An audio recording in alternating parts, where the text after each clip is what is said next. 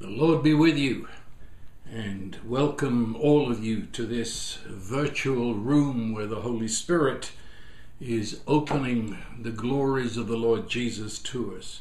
I want to do catch up tonight. I know I said I would be speaking on something else, but I've had a number of emails from you that reminds me that I missed something out when I was speaking of the blessing, which was the blessing of the Lord in adversity, when we are in darkness and confusion and maybe pain of life. Where does the blessing fit into all of that? And I said that I would address that, but never did. And so rather than get deeply into something else, let's get this done. Let's bring closure to what we said on the blessing. And so with that in mind, I want to read to you from Isaiah, the book of the prophet Isaiah, and in chapter 43, he says, "But now thus says the Lord, your creator, O Jacob, and he who formed you, O Israel, do not fear, for I have redeemed you. I have called you by name. You are mine.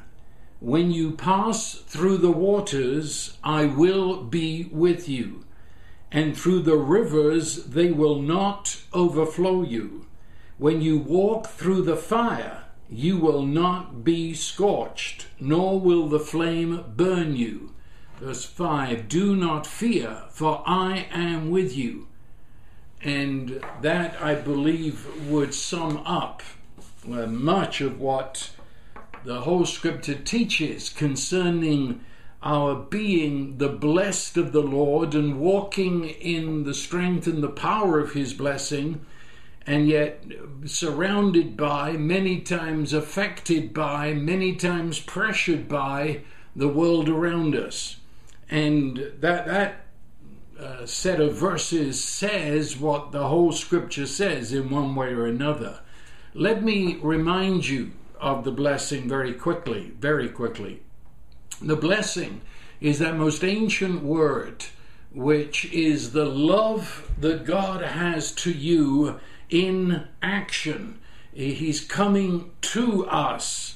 And as we saw in the New Testament, the blessing that is spoken of throughout the Old Testament is finally revealed as within the work of the Holy Spirit. It's the Holy Spirit who brings this blessing. And the word blessing, and indeed to the ultimate, the work of the Holy Spirit, he is the very presence of God with us.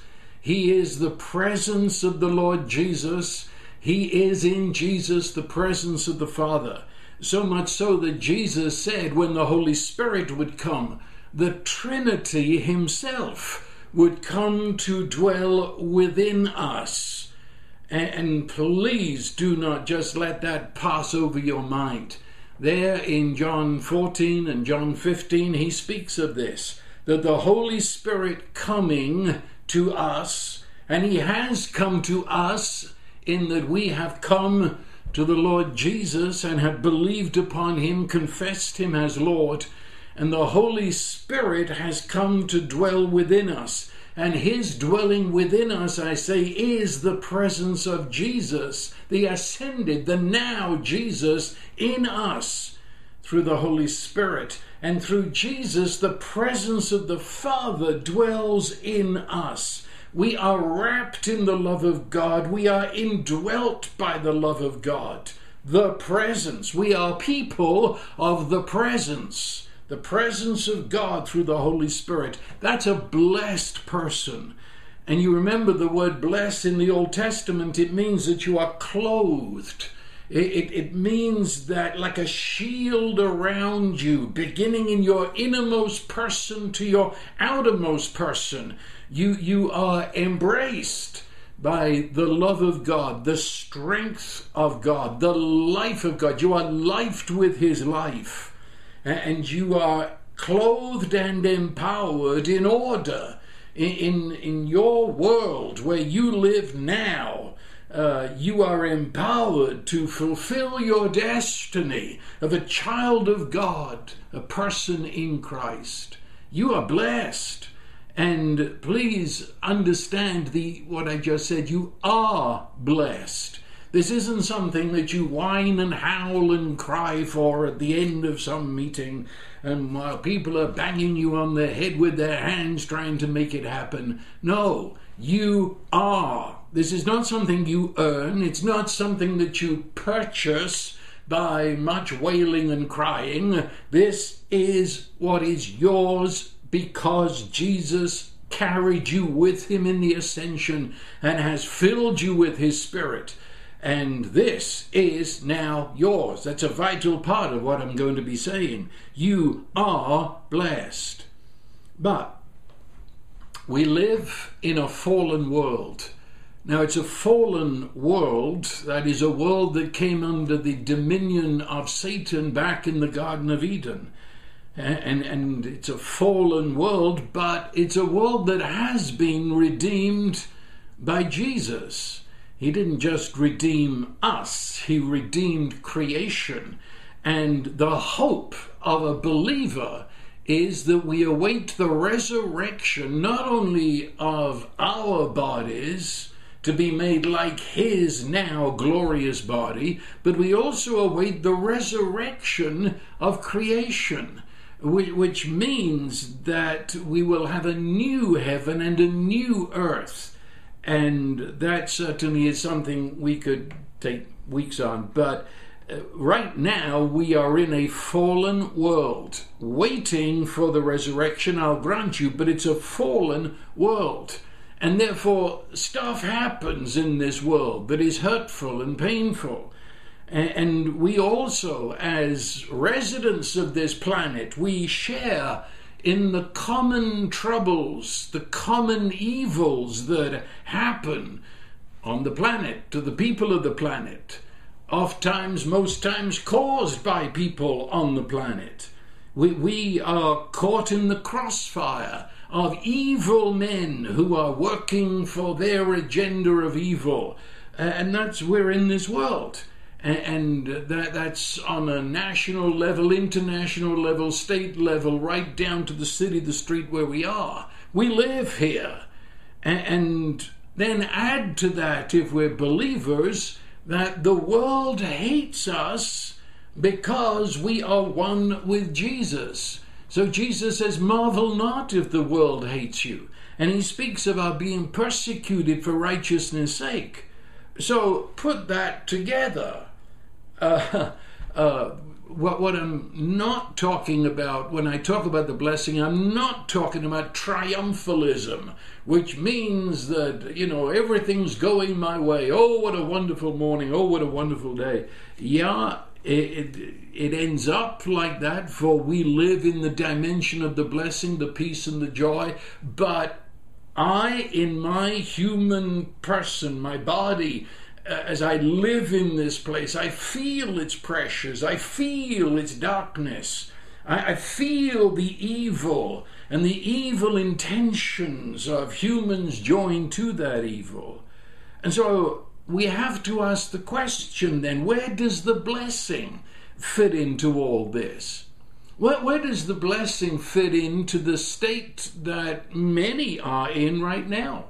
Maybe who are now listening to me, and you have suffered by all that has happened in the last years economically, at least here in the United States.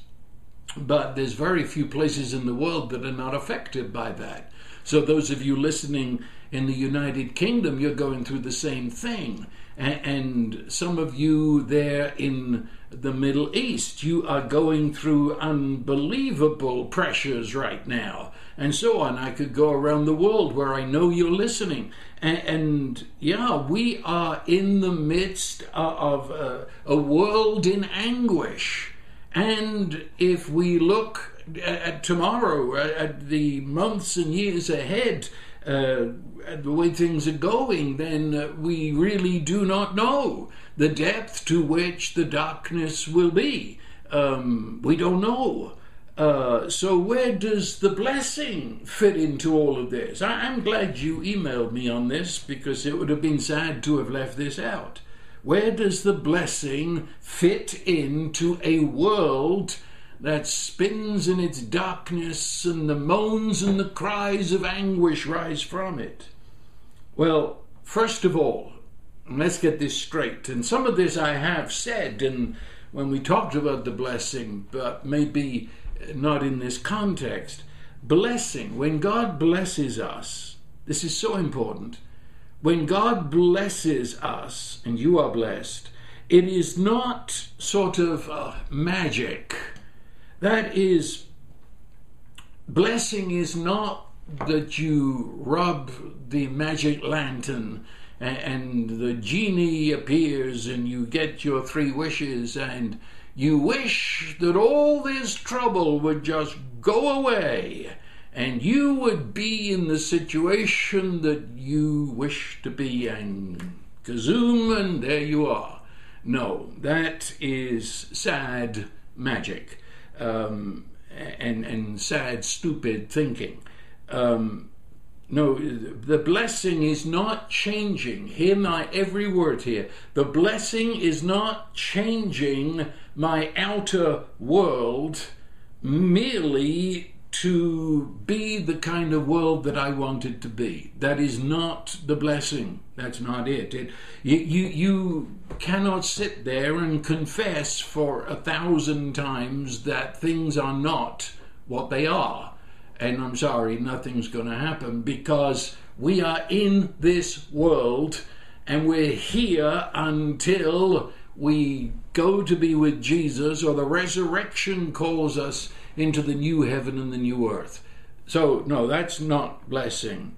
Blessing, and I have said this many times, blessing, this presence that lifes us, this blessing that makes us as persons, our core person, successful and prosperous in this art of being human. This blessing begins in our core person. That is, in our very spirit, where I look at I and call I me. That I that is joined to Jesus Christ through the Holy Spirit, elsewhere in the scripture called my very heart, the beating heart of my core self. That's where I'm blessed. And that blessing moves then outward. And so it moves, the blessing comes into my mind, and my outlook on life, my worldview, my understanding of what is reality. I have a renewed mind. My mind is enlightened. And my mind becomes filled with Holy Spirit understanding of life. Moves into my emotions. And where once maybe darkness reigned in depression, and I was confused, and I knew sadness and hopelessness, now the blessing is the actual connecting of my emotions with the joy of the Lord, with the peace of God that passes human understanding. It is bringing into my emotions all the fruits of hope in Christ the Lord, and it moves into my body, the very cells of my body and lives, and that's why the blessing brings health and wholeness, and it moves into what I touch and where I leave my footprint upon the face of the earth, my possessions, my work. But I emphasize it moves from the inside out, and of course the fake. The devil has produced a counterfeit idea of blessing and calls it luck. And actually, luck is not just a simple word. It's a very, it's a very dark word. For it goes back to one of the demon goddesses that the ancient Romans and Greeks worshipped. It's called Lady Fortunas, from which we get fortune, which Also, we get luck. And so when you go to the gambling houses today, they'll talk about Lady Luck. That comes directly from that demon goddess, Lady Fortunas. And along with that luck, there comes always the look for outward, the most outer luck. And that means the finances suddenly showered upon us. TV these days is filled with it. You stand up and you sing and they give you $1 million. You press the right button and money pours at you.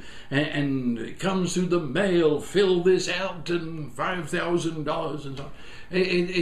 We're surrounded by the worship of Lady Luck. Well, that all deals with the outward. You understand? Suddenly you got money. Suddenly you got fame. Suddenly you got prosperity, success. But it's only on the outward. You're left just as empty and poverty-stricken as before on the inside. But the proverb says that the blessing of the Lord makes rich and adds no sorrow with it. If all you have is possessions of houses and land and stuff, if all you have is money, then with that comes sadness and grief and anxiety written in red and underlined in purple. Oh no, I'm not talking about the outwards. We've got to deal with the inward, and indeed then it works out, but then it's safe. And then when we are blessed in visible financial possession kind of way, it's safe because we approach it as a gift from God and we give out of the abundance of our heart. We are safe people, and it comes with joy and peace attached to it. So get that straight before we go into looking at when hard times come, what happens to us.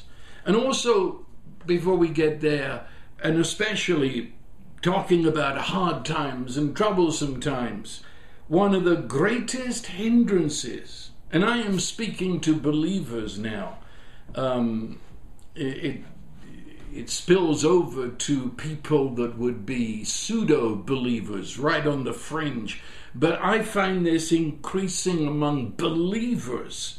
And it's the greatest hindrance to blessing received.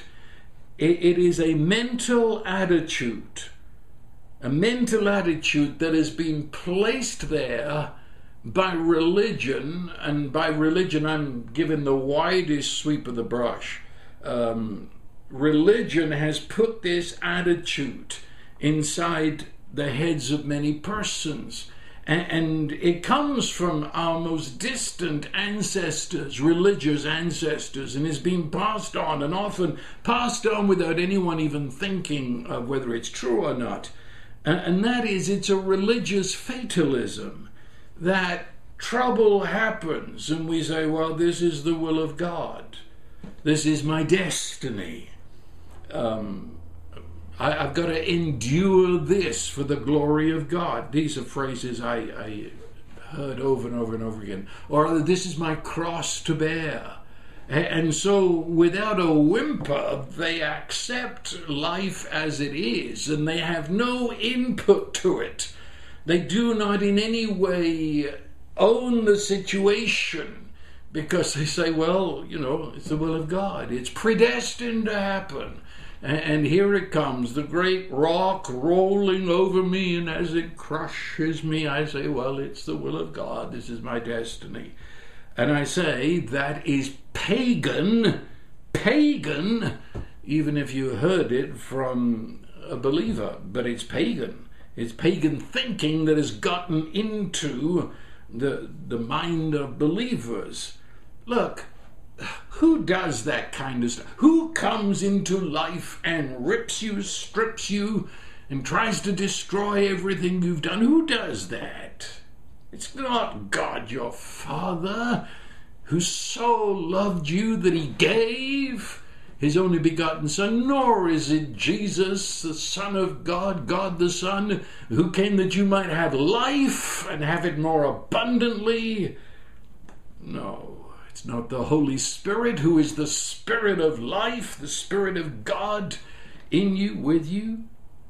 No, Jesus identifies Satan as the murderer and the thief who comes to lives of persons to steal and to kill and to destroy. Let's get this straight. Whose side are we on? Let's understand this. For goodness sake, if we're going to war, we should know who the enemy is. Look, when we pray, right at the heart of the prayer that Jesus taught us, he said, when you pray, say, your will be done on earth as it is in heaven.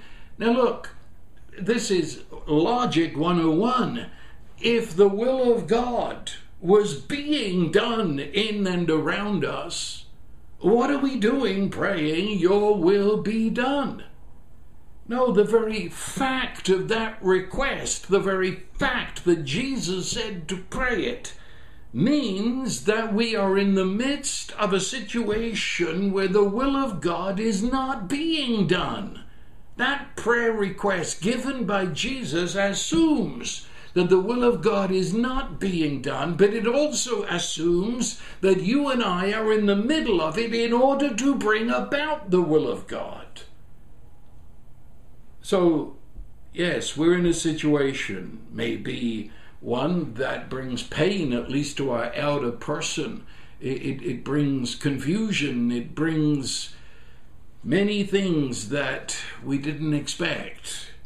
But we are in this situation, and it's the will of God we're in it for the minute, because the will of God is that we shall imprint into that situation the blessing and the life of God himself, that he in you and through you in this situation shall be revealed for the glorious God he is. You understand that? I didn't say that this is happening to us right now, whatever this is, whatever darkness it has right now, but I didn't say that that's not the will of God, and so you are now not in the will of God. I didn't say that. I said you're in this situation. What is happening is not the will of God. What is happening in the United States today from top to bottom is not the will of God. What has happened in the UK, what is happening in the Middle East and in the nations of Africa, it's not the will of God. But within that situation are believers, and it's the will of God that we, in that situation, imprint that situation with the will of God. That we become the MO, the way God operates, to bring his blessing into it, in terms that we shall be demonstrations. As we move into full personhood in Christ, we shall reveal the will of God in that situation. And so, get that out the way. Now, something happens. Okay, how does this work out? Something happens to us, and that can be anything. It can be opening a letter in the morning to hear something you didn't expect. It can come something said in the 6 o'clock news. It can be something happening in the house, home, workplace, school, whatever it is. But you feel in whatever it is that happens that there is this encroaching darkness. Suddenly there seems to be a dropping of the bottom out of life. Suddenly every plan that you had seems to be teetering into collapse. Bad times are happening. Or as I read in the text, we are suddenly being overwhelmed by the waters of adversity. The waters, and we feel that we're going to drown in this flood that is happening to us. Or the other illustration the text gave, that you suddenly feel that everything is being consumed by a fire, and the fire is all around us, and you see your life, your dreams, your whatever is being burned up. That's what I'm talking about, the adversity. And our experience, follow me carefully, my first reaction to all of that happening is that I have a flesh reaction. Of course I do, because the resurrection has not yet taken place. I am still in the flesh, and I have a flesh reaction. So my immediate reaction to that will be confusion, it will be sorrow, it will be horror, it will be some form of pain, sadness, could feel the first triggerings of anxiety. That's my first reaction. But then I make a deliberate choice of faith. This is where we separate off from the world, and the person walking in the Spirit, the person that is understanding what I'm saying, you don't stay there very long. All I'm trying to tell you there is that I have an immediate reaction. But faith, that's the person I really am, knowing who God really is, and I move to that choice, that deliberate choice, to declare and stand into the truth that He is my Father, and in Christ Jesus I am blessed. Do you follow me? Whatever my first reaction, don't feel condemned by that. That's what I'm trying to say. But you move. You now look at the situation through eyes that have been enlightened by the truth. And you choose truth versus what your physical eyes are seeing and your physical ears are hearing. And you see your true self. I've been saying your outer person may be troubled. Your outer person may feel the shock of hurt. But this core person, the person you truly are, cannot be touched. And please, you might never have thought of that before. Well, think about it now. That the person that you really are cannot be touched. All of this that is happening buzzes around you like so many monster mosquitoes.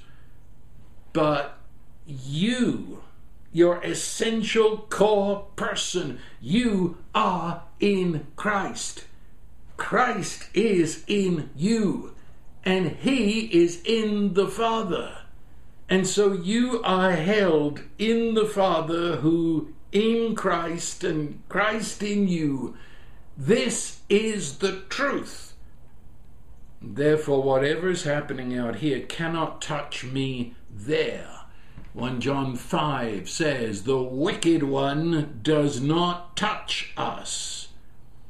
And the scripture says again in 1 John, greater is He that is in us than he that is in the world. And so in the time of darkness and pressure, that cannot touch my true self, which is hidden with Christ in God. And right there, I am assured at the core, the source of my being, I am assured by His voice through Scripture and witnessed by the Holy Spirit, I will never leave you. I will never forsake you. Nothing. Romans 8 says, nothing can separate us from the love of God which is in Christ Jesus. And it goes down a great list of all that we could ever think of that would seek to come between us and the love of God, including all demonic forces, principalities, and powers. And he shouts triumphantly, nothing can separate us from the love of God which is in Christ Jesus.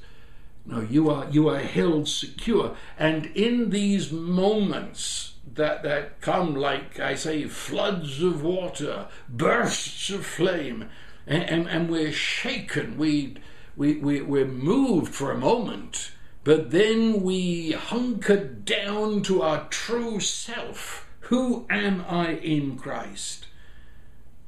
And then you can understand why David said, though at the time of his saying it, his own son was planning his death. And in fact, more planning it, he had a great army coming to kill David. And David was holed up with very little defense. And he wrote Psalm 23 and said, though I walk through the valley of the shadow of death, that is, there's trouble all around me. And if I look at what appears to be happening, it's going to get worse. I'm going to come right into Death Valley if I walk through the valley of death. And then he makes the statement, I will fear no evil, which actually we could understand better as I will not bow to evil. I will not yield to evil. I will not worship the power of evil to kill me. I will not believe in its malicious intentions to destroy. I won't fear it, because you are with me. And that's the end of the discussion. And so he recognizes what is happening, but he recognizes the greater truth. I will never leave you. I will never forsake you. And so let me, in that light, let me read my text or a bit of it again. When you pass through the waters, right, these rising flood waters, when you pass through the water, I will be with you. So you do not experience all of this alone. You are blessed. You are encompassed and you are indwelt by the presence of this God who is love. When you pass through the waters, I will assuredly be with you. And through the rivers, they will not overflow you. Whatever, it looks like a tsunami coming at you, but it will not be able to overflow you. It won't ultimately get you. When you walk through the fire, you will not even be scorched. There'll not even be a mark on you that you've been in the fire, nor the flame will burn you. I will be with you.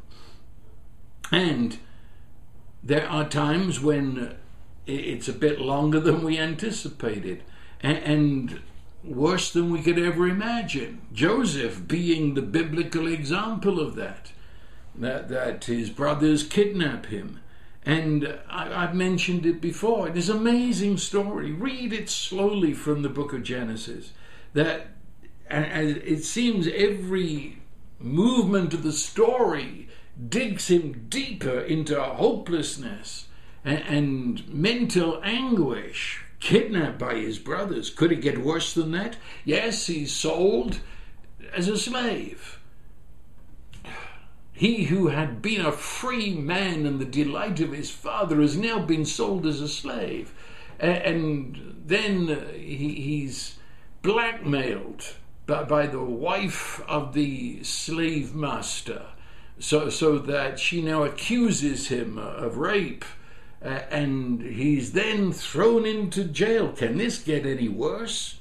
And while he's in jail, there is an opportunity with gifts of the Spirit, word of wisdom, word of knowledge. He interprets the dream of a prisoner, and it comes to pass, and the man is set free. And as he's set free, Joseph said, would you talk to somebody out there? Well, would you tell them that I'm in here by blackmail and so on? And the man said, yes, I'll make sure. Forgot him completely. And throughout that story, which, as I say, you've got certain movements in the natural story, and the outer events, the movements take him deeper and deeper into darkness.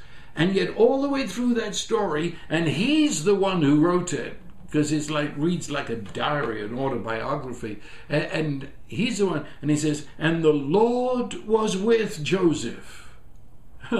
And the Lord blessed Joseph. And the Lord blessed Potiphar, the slave owner, blessed Potiphar for Joseph's sake. Wherever this man went, didn't matter what's happening out here, he, the man Joseph, was blessed. He was like one of those things, at least they used to sell them for children, and they're like Disney toys, but they've got sand in the bottom, and you punch them and they go down and come straight back up again. And in the very core of Joseph, the blessing of God blessed him and gave him hope. And the blessing of God flowed through him and blessed the persons that he came into contact with. And so he became, shall I dare to use the word, the star wherever he went. He rose to the top of the slaves in Potiphar's house. He rose to the top of the prisoners because he was a man to be trusted, a man in whom the wisdom of God was. And when it was all said and done, and he is taken from the jail and made the prime minister of all Egypt, which was next to saying he ruled the world. And when his brothers came who thought Joseph had been taken care of long ago, and they did not know that this great Egyptian ruler was their brother, and they're bowing before him and kowtowing and asking for help in the day of famine. And Joseph reveals himself. And they're terrified. What's he going to do? And he said those words that have shaped my life. He said to his brothers, when you kidnapped me and sold me as a slave, you meant it. It was your strategy. You meant it for evil. And I can see the smile on Joseph's face. He said, but God meant it for good. That is the worst you could do to me, the worst that anybody along that line of events could do. God took it all and used it in his own incredible wisdom. He took your foul plans and wove them into his plans, so that your worst was turned into God's best. And here I am, ruling the world and feeding a world in famine. Yeah. Did you understand what I'm saying? He was blessed, and wherever he went, he blessed, because nothing could knock him over. He's a blessed man. So he, his essential self, was never touched by the evil. And it's here. It's right here. Faith. Faith, the eye of my spirit that sees the truth. Faith rests in this. Hear me. This is only and always the truth. Right where you are. Whatever feelings are bombarding your mind right now, he has and never will leave you or forsake you. And he is at this micro moment, unbeknownst to you, in terms of knowing what's going on, he is right now working in your life and circumstances to bring about his great good. You see, the blessing is not to be found in my feelings. My feelings come and they go. But the blessing is my heart, core self, knowing and resting in the final truth. He is with me, and therefore nothing can touch me. I am a blessed man, whatever happens around me. And all the events that are happening around us, they call, if you could personalize them for a moment, they call you to focus on them. You know what I mean? You sit and you look at what's happening. You can't change it, but you look at it and follow it and look at it and follow it.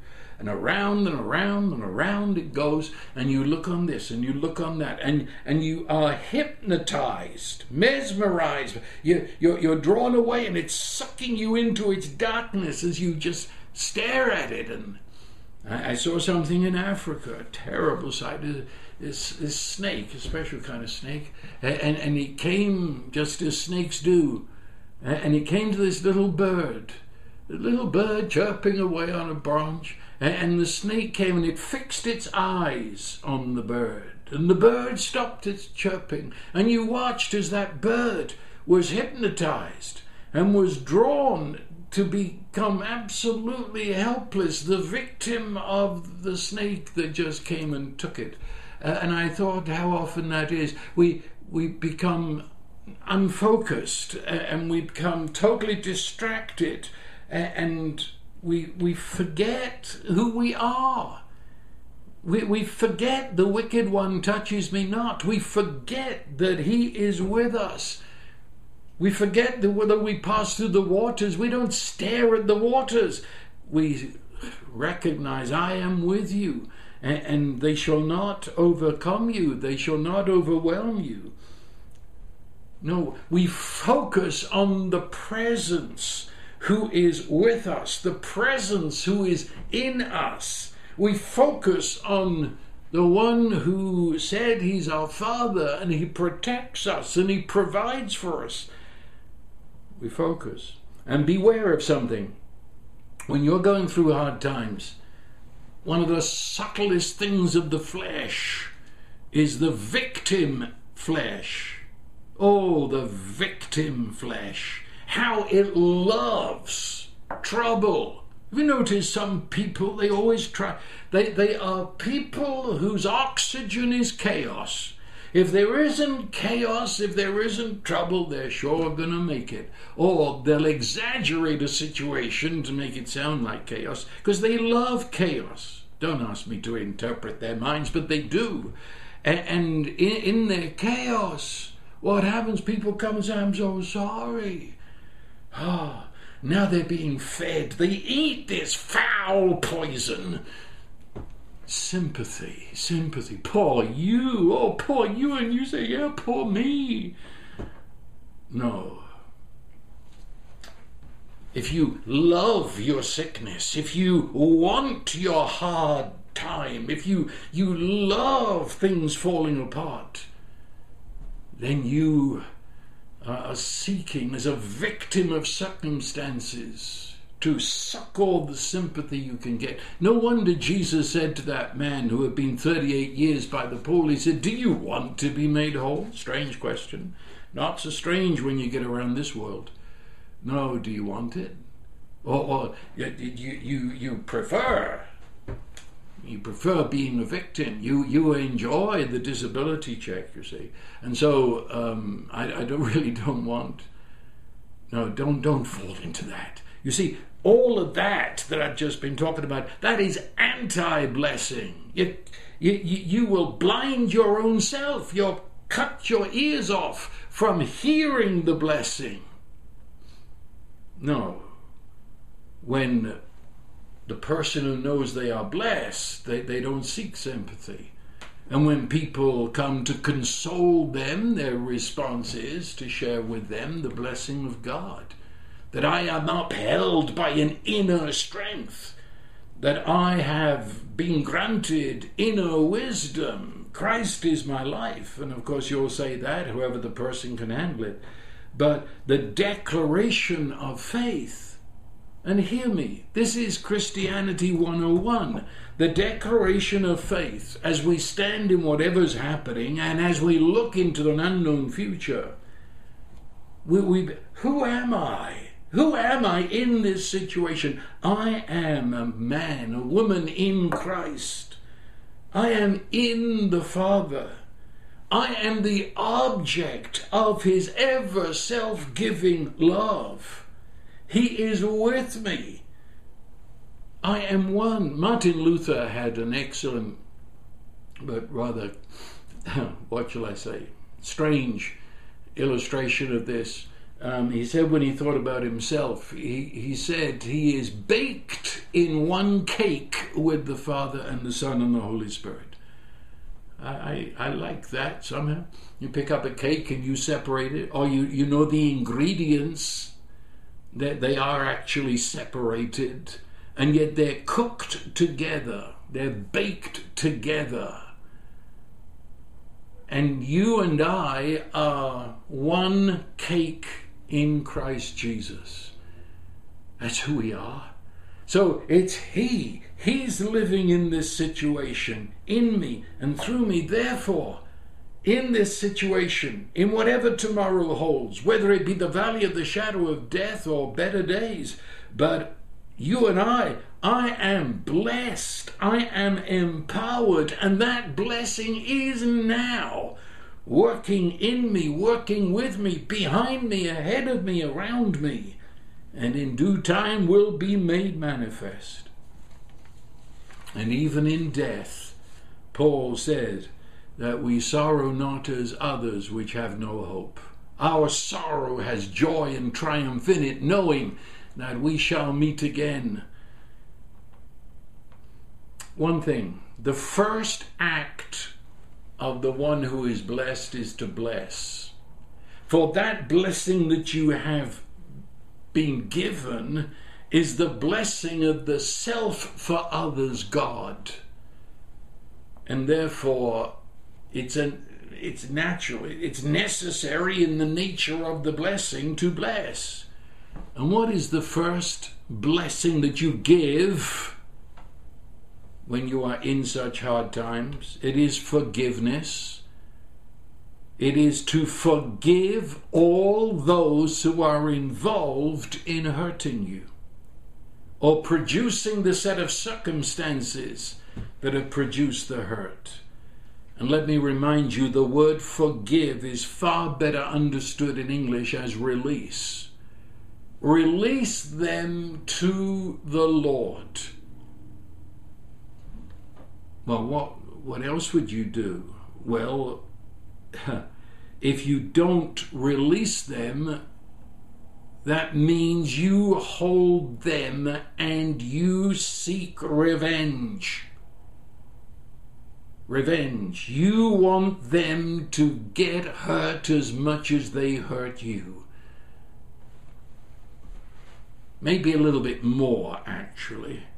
And that seethes inside of you a deadly poison. Actually, it's a physical poison as well as a poison of the spirit. It's called bitterness. And it comes into your mind and into your words as malice, which either overtly or covertly it seeks the hurt of the person who's hurt you. And you do not release them. You have them chained up to what they did to you, and you're going to get even. Anti-blessing. The Bible says you can't even pray if that's where you're coming from. You release them. And every time they come to your mind, you declare you have released them into the hands of the Lord Jesus. Or as Ephesians and Colossians says, you put away. You take the choice. You're a blessed person. Therefore, you bless by forgiving, releasing those that have caused you harm. And you put away all anger, malice, bitterness. You hadn't thought of that, had you? But that stands right at the, if I'm going to walk in the blessing, you suddenly realize there are some people you've never met. But to quote some persons I've been around, they said, if ever I'd like to kill him. Persons of power, yes, maybe evil persons.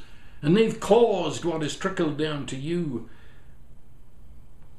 But because you're a blessed person and in Christ, and Christ in you, who is the one who gave his life for the world, we pass that on and we release them. That doesn't mean to say we're saying they can get away scot-free. It doesn't mean that you're now the doormat, they can walk all over you. Actually, you've taken ownership of the situation and you've released them to the Lord. Vengeance belongs to him, not to you. And at that point, you can share your present life with the Father, knowing that He is blessing you and He will deliver you. And He'll deliver you, and I use more than one word here, He'll deliver you through the situation, as He did Joseph. As I say, it took time, yet all the way through, he was beyond human comprehension blessed. That man had joy and peace that is beyond human understanding. He was delivered in it and through it. Others were delivered right in the middle of it. So you have the story of Isaac in Genesis, and there was a famine, a drought in the land, and all the ranchers said, there's no point in even planting. We're destitute here. We can't grow because it's become a dust bowl. And Isaac, knowing he was a blessed person, and the Bible makes a point of this, he planted his seed into the dust, declaring that the Creator of heaven and earth, who blessed him, would life and bless those seeds. And he had 100%, 100-fold harvest. And all his pagan neighbors gathered around and said, surely God is with you. You understand? Elijah, in the middle of a famine when there was nothing to eat, the Lord placed him at Brook Kerith, and ravens came and fed him. You say, well, you don't talk about that in the 21st century. I mean, ravens flying through the window with chunks of meat. Well, be that as it may, I believe the Scripture. And maybe I've traveled a few places you haven't. And among them, I was in Russia. And I spoke to persons that had been persecuted by those communist regimes. And without going into the whole story, when the regime sought by their regulations and law and give a fair share to everybody, took away from them the food that they produced and gave it to others. And they just knelt and prayed and said, Father, the government has taken our food and given it to other people, and would you please now feed us? And through the door there walked a hen who laid eggs on the floor of the kitchen, turned around and walked out. And it wasn't one of their hens. Therefore, the government didn't have to be informed because it wasn't one of their hens. And the hen came on a very regular basis. As I remember the story, twice a day, laid the eggs and they were sustained. And when things eased and they could now eat their own produce, the hen stopped coming. Yeah, I believe in wild and wacky miracles. I really do. Angels are involved. Angels. Don't you remember Elisha when their city was surrounded by forces that sought their destruction? But Elisha could see the army of God, angels, around the city protecting them. Psalms tell us he gives his angels charge over you, lest you dash your foot against a stone. Our little granddaughter up here, Julianne, and you know, she was learning to walk. Well, she walked, but tripped along without any comprehension of the rocks of southern Texas. And I would be there beside her, and I was aware that every sense of my body was watching where she was going, and I was ready to grab her if she tripped against a stone. And I was reminded of this text. He sent his angels. Yes, of course, your angels are all over the place. And it says they're ministering spirits sent to minister to you, the heirs of salvation. They throw you into a den of lions. And the angels came and shut the mouth of the lions. Peter was thrown into prison, and in the middle of the night, the angel had to shake him, wake him up, and say, for goodness sake, hurry up, man, we're leaving. And open the doors of the prison while putting the prison guards to sleep. And again, I've met people that have been in exactly that same situation around the world.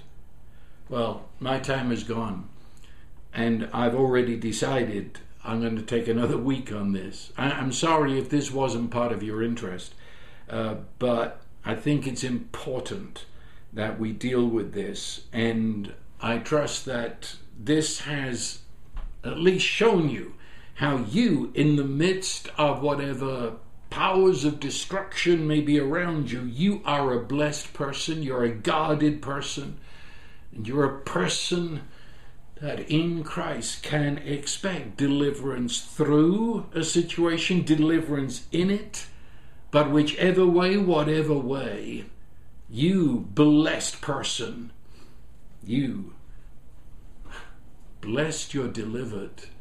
So arise and embrace your blessing. Give thanks to God and go into your world radiant with his blessing.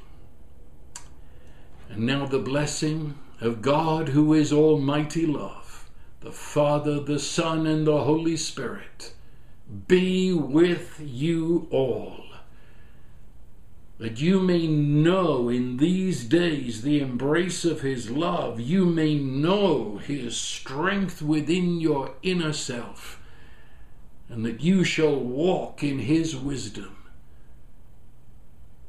and be guarded and protected, be delivered to his glory. So you are blessed, and so it is. Amen.